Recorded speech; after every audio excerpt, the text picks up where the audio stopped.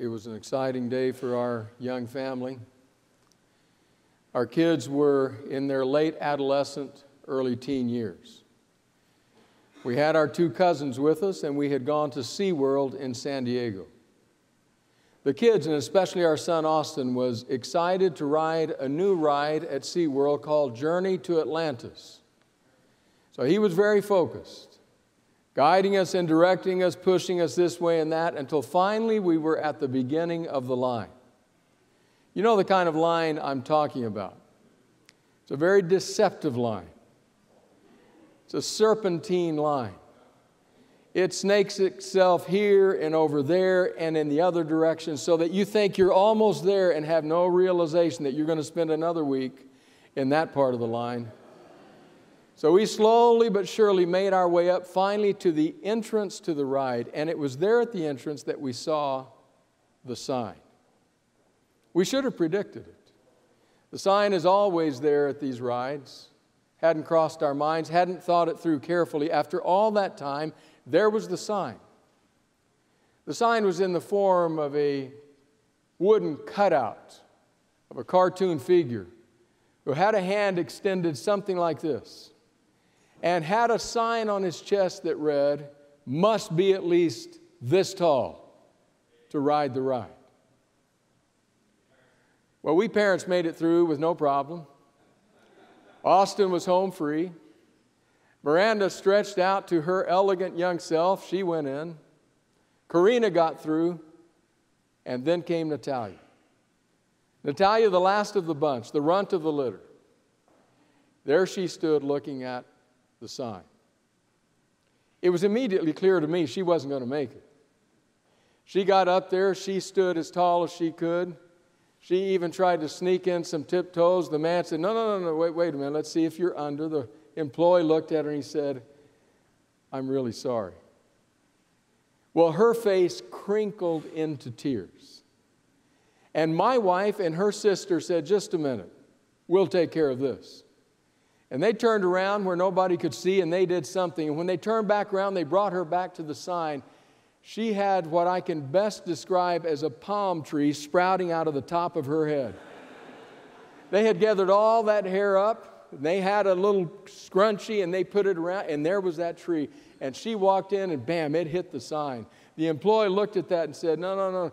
But she touched the sign. He looked at my wife and her sister and decided he knew when to call it a day. And he said, "Okay." And we went through. About the time we entered the ride, I could hear the cries of the condemned, those who were already on the ride. And I thought, we should have read the sign. We should have paid attention to the sign. We got up. It was one of these floating rides. You get into what appears to be a hollowed out log. You sit astride the bench. There are people spread out behind you. Austin was there with me and right close to me, and we got in. They got in behind us, and we started floating down the river, unaware of our impending doom. I had that thought running through my mind, should have paid attention to the sign. We finally came to this very steep incline. There was some jerking until we engaged, and then we started up, clickety-clack, up the incline. And we finally paused at the very top. I'm sure they do this intentionally. They have you pause and teeter on the brink, just giving you one final chance to confess your sins and make sure all is right with God. And then we started to go over, and my son said, "Dad," and I was like, "Hey, it's every man for himself." I could already hear Natalia in the back scream. We hadn't even gone over the edge yet, screaming at the top of her voice. And I thought, should have read the sign. Should have paid attention to the sign. And then we went over, and the world dropped out from under us. And we dropped for 500 feet, it felt, smashing into the water everywhere, and staggered away from that ride. Not much worse for the wearer. But I just kept thinking back to her screams and thinking, should have paid attention to the sign. I suppose that's why when Jesus erects a sign, right at the beginning of the pathway, I'm particularly attentive to thinking, better read the sign. He erects that sign in Luke's Gospel, chapter 9. But we have to pay attention to what has come before this. If you have the time, sometime read through those chapters before that in Luke, including Luke chapter 9. Just read through them and underline every time you come across the word crowd or crowds. You'll underline many times. Because in the Gospel of Luke, as Jesus' ministry builds to this point in time, the crowds are flocking to hear Him. It's the way it always is when there's something exciting happening. A celebrity shows up, somebody of repute appears, and immediately everybody gravitates. Like magnets, they're drawn to that person. I saw it coming out of Texas Stadium years ago. Years ago, I was there with some friends. We went to watch the Cowboys play. Sadly, that day to watch them lose. But as we came out of the stadium, like the children of Israel moving toward the promised land, this massive group of people heading toward the parking lots. But suddenly within them, I saw a group that was even more intense, pressed together. And I thought, somebody's there. Who's there? What's happening there? My friends and I were the curious type, so we raced over there to see what it was. And it was only because there was a brief break in the crowd that we saw Him in all of His epic glory. Striding along with a full mink coat, striding along with bangles and jangles, headed toward the limo that waited there. There He was, Mr. T, in all of His glory. And everybody said, there He is, and they raced to see Him. Crowds. It's all through this part of Luke's Gospel. The crowds came, the crowds listened, the crowds pressed in upon Him. The crowds wanted a piece of Him. It's the time when His ministry is climbing. It's the exciting time at church. People are packed in. We can't wait for the service. Our new preacher's amazing. Everything is happening, and we're saying, this is it. The blessing of God has rested upon us. That's what's happening in Luke at this point in time. Then it is that Jesus plants a sign. Plants a sign in the ground. Wants to make certain that those who are coming understand. Luke 9, verse 23 said this. Then He said to them all those people, then He said to them all, whoever wants to be my disciple must deny themselves and take up their cross daily and follow me. For whoever wants to save their life will lose it, but whoever loses their life for me will save it. What good is it for someone to gain the whole world and yet lose or forfeit their very self? The sign. For any disciple, for any would-be follower to read, whoever, it says, wants to be my disciple must deny themselves, take up their cross daily, and follow me.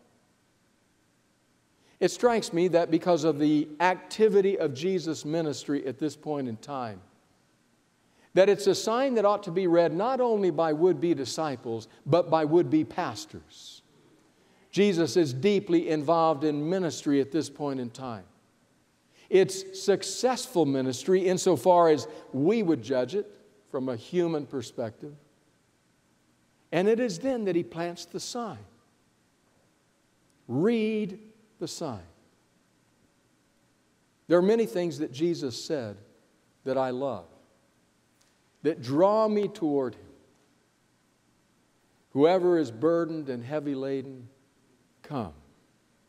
I will give you rest. And I come. Whoever believes, understand that God's love for you is so rich that He has provided me to save the world, and I come. The one who comes to me I will never reject, and I come. Blessed are the poor in spirit, for theirs is the kingdom of God, and I come. There are so many things Jesus spoke, Jesus uttered, that draw me, that compel me to respond. This hasn't been one of them over the years. This has not been the one that I have gravitated toward, the one that I memorized and treasured in my heart. But we must read it, because to fail to read it and to heed it is to domesticate Jesus, to tame Him, to say, no, He's all good, He's all kind, He's all love, it's all cotton candy and fluffy clouds. That's what it is to follow Jesus. And He says, whoever, as Billy Graham one time put it, take up your instrument of torture, your method of execution, and come after me. And suddenly I am repelled. I want to domesticate Him, to tame Him, to say, Jesus, don't say that kind of stuff. We're already struggling with people entering ministry. We're losing young people. Don't say that. You'll drive them further out the door. Tell them this is the place to come. You can make your name, you can make your fame, you can make your living, you can build a church, you can plant it. You too can be a mega church pastor. Don't say that stuff, Jesus. It'll drive them away. And yet unapologetically, He plants the sign in the earth, in the midst of the crowds, and says, please understand what it will mean to follow me.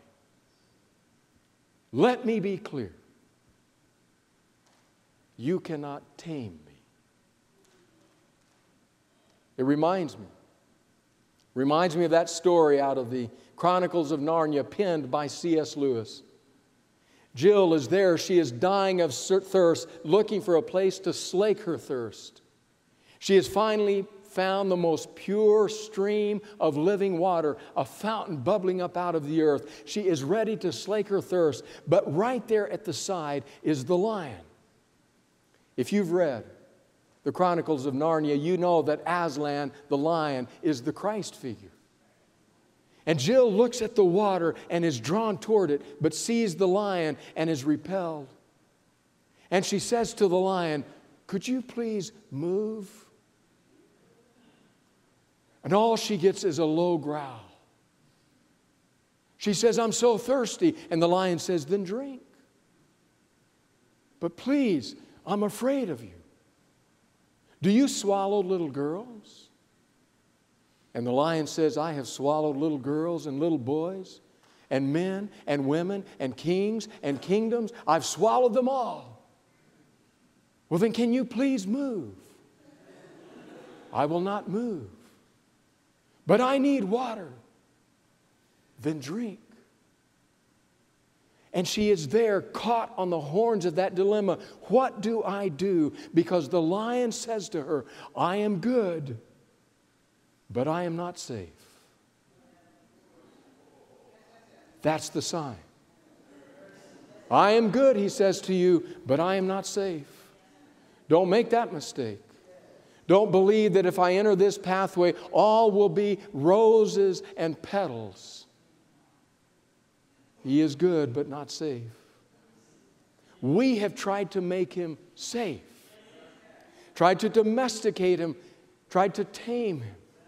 Jesus, don't say those things. Or at least I'll preach on the other passages.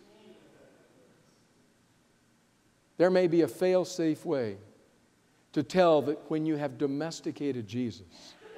And that way is when your ministry, when your life, when your Christian discipleship ends up dealing with minutia. All the little details, all the little stuff. Is the bulletin out? Is it right? You do that and you end up praying as the pastor did on the way to church, "Oh God, please let something happen today that's not in the bulletin." Because we're dealing with the minutia of life.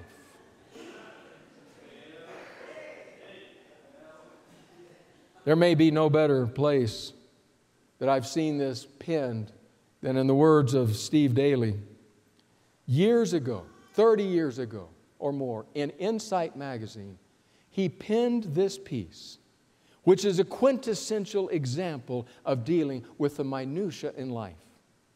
At that particular time, one of the issues that was ravaging Adventist campuses across this country was whether or not to allow students to wear shorts on campus. Here's what Daly wrote. Warm weather often brings heated debates in Adventist schools over whether it is appropriate for students to wear shorts on campus. Recently, I explained my school's position to a student. But as I drove home that evening, I wondered how much attention this kind of an issue really deserves. My question was answered in a dream that night. I saw the students from the high schools, colleges, and universities of Southern California gathered together for a great student congress on the floor of the Los Angeles Coliseum. Each school was instructed to single out the one issue that was attracting the greatest attention on its campus. It was impressive to see the students of UCR erect a banner that read, "Free South Africa, down with apartheid." UCLA raised a similar sign with the words, "Stop world hunger." Riverside Poly High School was concerned with overpopulation and pollution.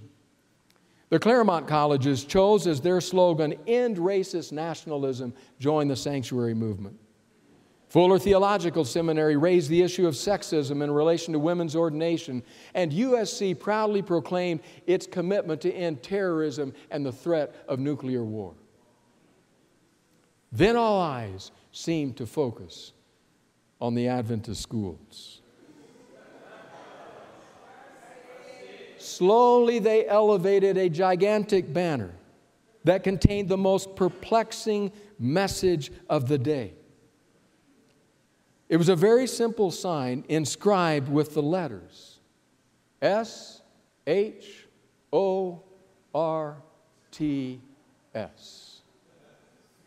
Shorts. There was a moment of profound silence. Then a pervasive buzz moved across the floor of the LA Coliseum. Most of the students seemed embarrassed that they didn't know what the letters stood for, assuming this was certainly an acronym. A tremendous debate ensued as students from the various schools attempted to decode its meaning. One co-ed from USC suggested that the letters stood for the shortage of housing in opposition to rising tuition by students.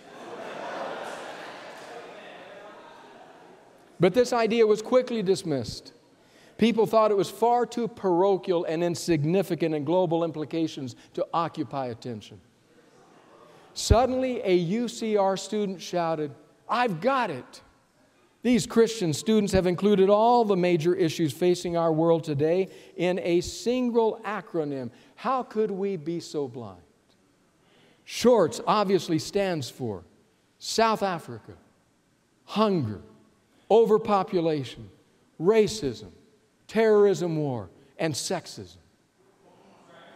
A murmur of approval swept the crowd, building into thunderous applause. The roar became so deafening that it woke me from my sleep. Then a still small voice whispered, "Why are the children of this world wiser in their generation than the children of light?" You know you have domesticated Jesus when the most important issue is shorts. He plants a sign. When all the crowds are coming, when all the people are responding, when his popularity is at its peak, at its zenith, he plants a sign and says, "If you would come after me, take up your cross daily and follow me." Even at the height of popularity, Jesus refuses to be tamed. Calls to mind for me the words of Philip Yancey, the writer, who says, as I studied the life of Christ, he studied it for one of the books that he wrote. One impression about Jesus, says Yancey, struck me more forcefully than any other. We have tamed him. The Jesus I learned about as a child was sweet and inoffensive, the kind of person whose lap you'd want to climb on. Mr. Rogers with a beard. Indeed, Jesus did have qualities of gentleness and compassion that attracted the little children. Mr. Rogers, however, he most assuredly was not.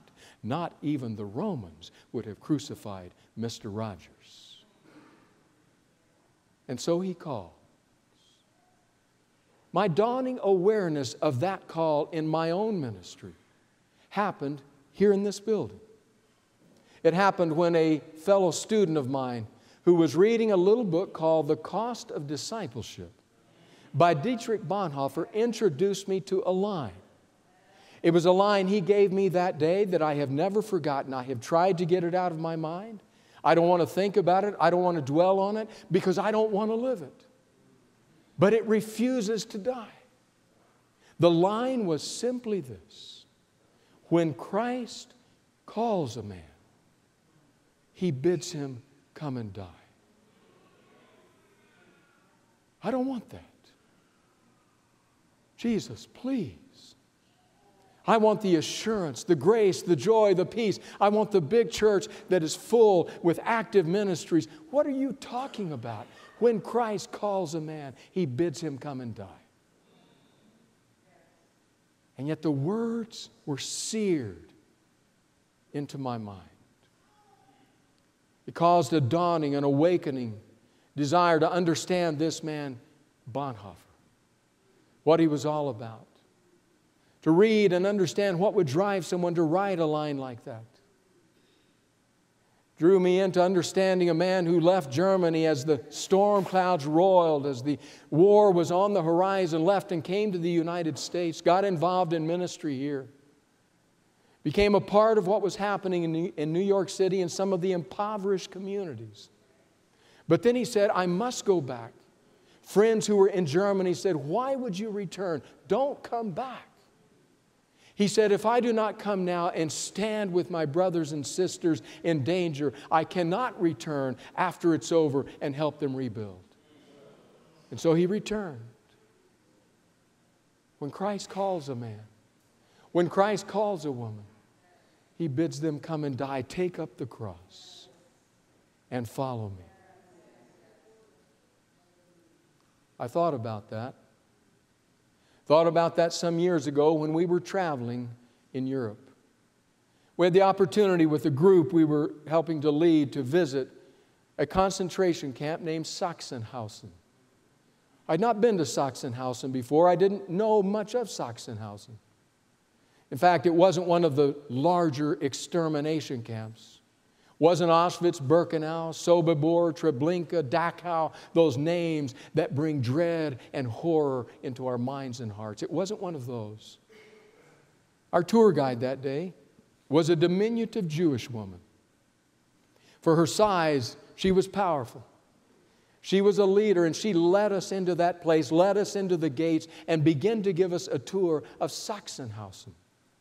She said, this is where the prisoners stood. This is where they stood at times, hour after hour after hour, for roll call. And if they dared move, they were taken right over there and they were shot there. The ovens were just over on the other side. They didn't function like they did at Auschwitz, but they burned. She took us around the camp. She described what life was like inside those electrified barbed wire fences. No escape.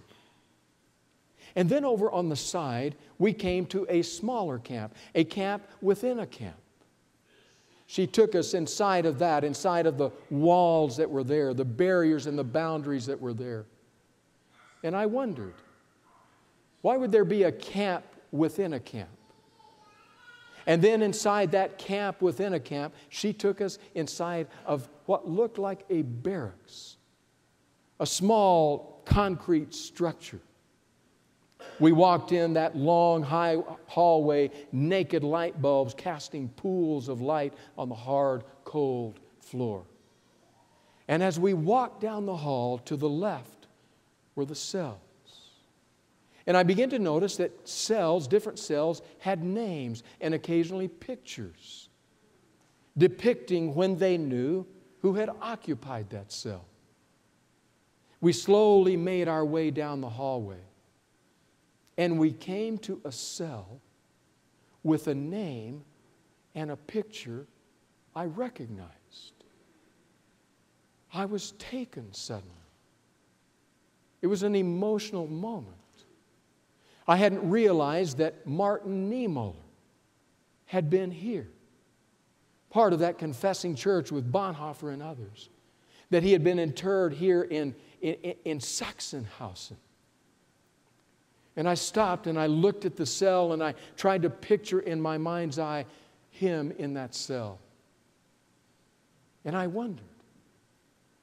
This was the Niemöller who would later write one of the most famous quotes to emerge from World War II. He who had initially gone along with what was happening in Germany, thinking it was good, but later resisted, would write those inimitable words. In Germany, they came first for the trade unionists. And I didn't speak up because I wasn't a trade unionist. Then they came for the communists, and I didn't speak up because I wasn't a communist.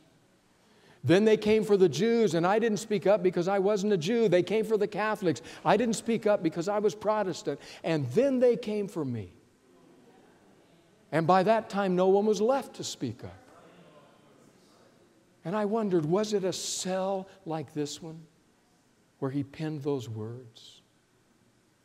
I wondered, was it a cell, maybe this cell, or one like it, where an earnest prison chaplain came one day, working his way down the cells, interacting with the prisoners, and came to a cell in which Niemöller was confined. And the chaplain, looking through the bars, wide-eyed said, "Pastor Niemöller, what are you doing in prison?" To which Niemöller responded, "And you, my dear chaplain, why are you not in prison?" Was this the cell? It was an emotional moment, an emotional experience to stand and to think of Jesus planting the sign and saying, if you're going to come after me, if you're going to walk with me, if you're going to minister in my name, and you're thinking that it's all crowds and all joy and all excitement, read the sign. Niemöller read the sign. I was coming to terms with all of that when I suddenly realized that the tour group was gone. So I quickly made my way down the hallway out onto the grounds thinking I can't miss the bus. I couldn't see them. I started walking fast and then kind of running around the camp. Had they already left? And finally up ahead I saw them. I ran toward them because I had a question I had to ask that diminutive Jewish tour guide. I got there and she was talking. I waited at her side. I had to wait a while before the moment came when finally I could ask.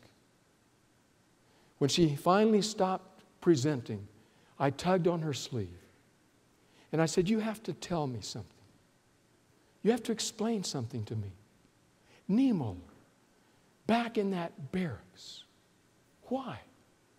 He's already in Sachsenhausen, he's already in the camp. The electrified fences prohibit his escape.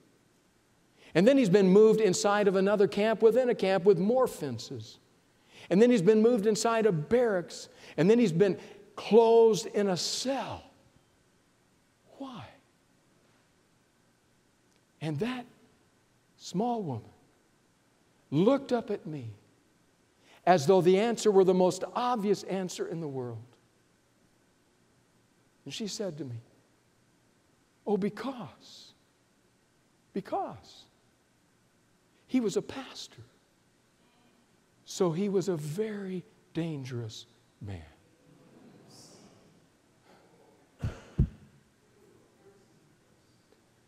I've been called many things. I've never been called dangerous. Dangerous. He was a dangerous man. We had to confine him in any way we could, in the most extreme ways possible, because the entire Nazi machine was afraid of him. Why? Because he was a pastor.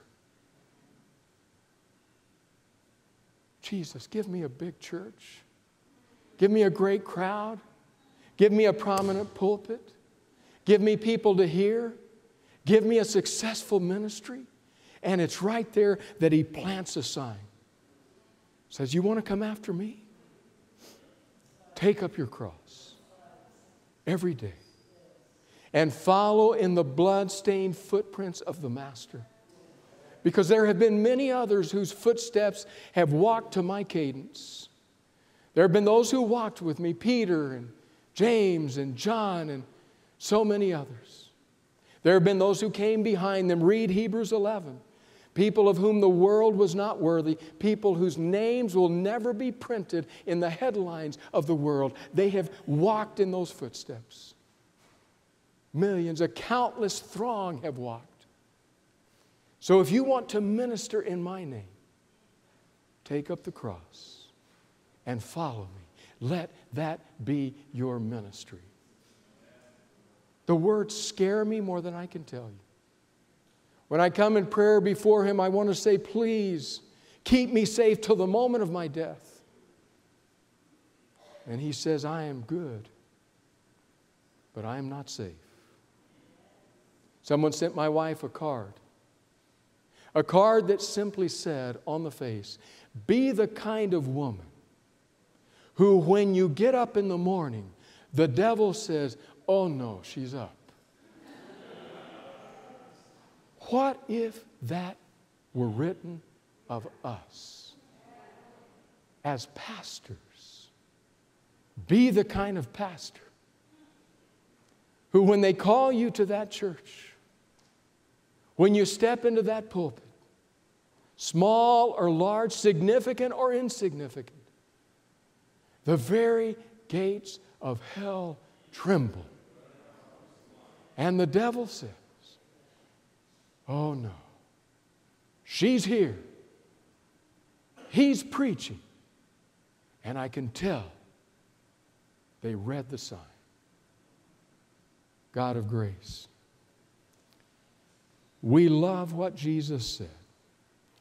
We are drawn to His gracious call and scared beyond words that He is not safe. Lord, please walk with us, strengthen us, encourage us, and give us your Spirit, that we might be dangerous to the darkness. In Jesus' name, amen.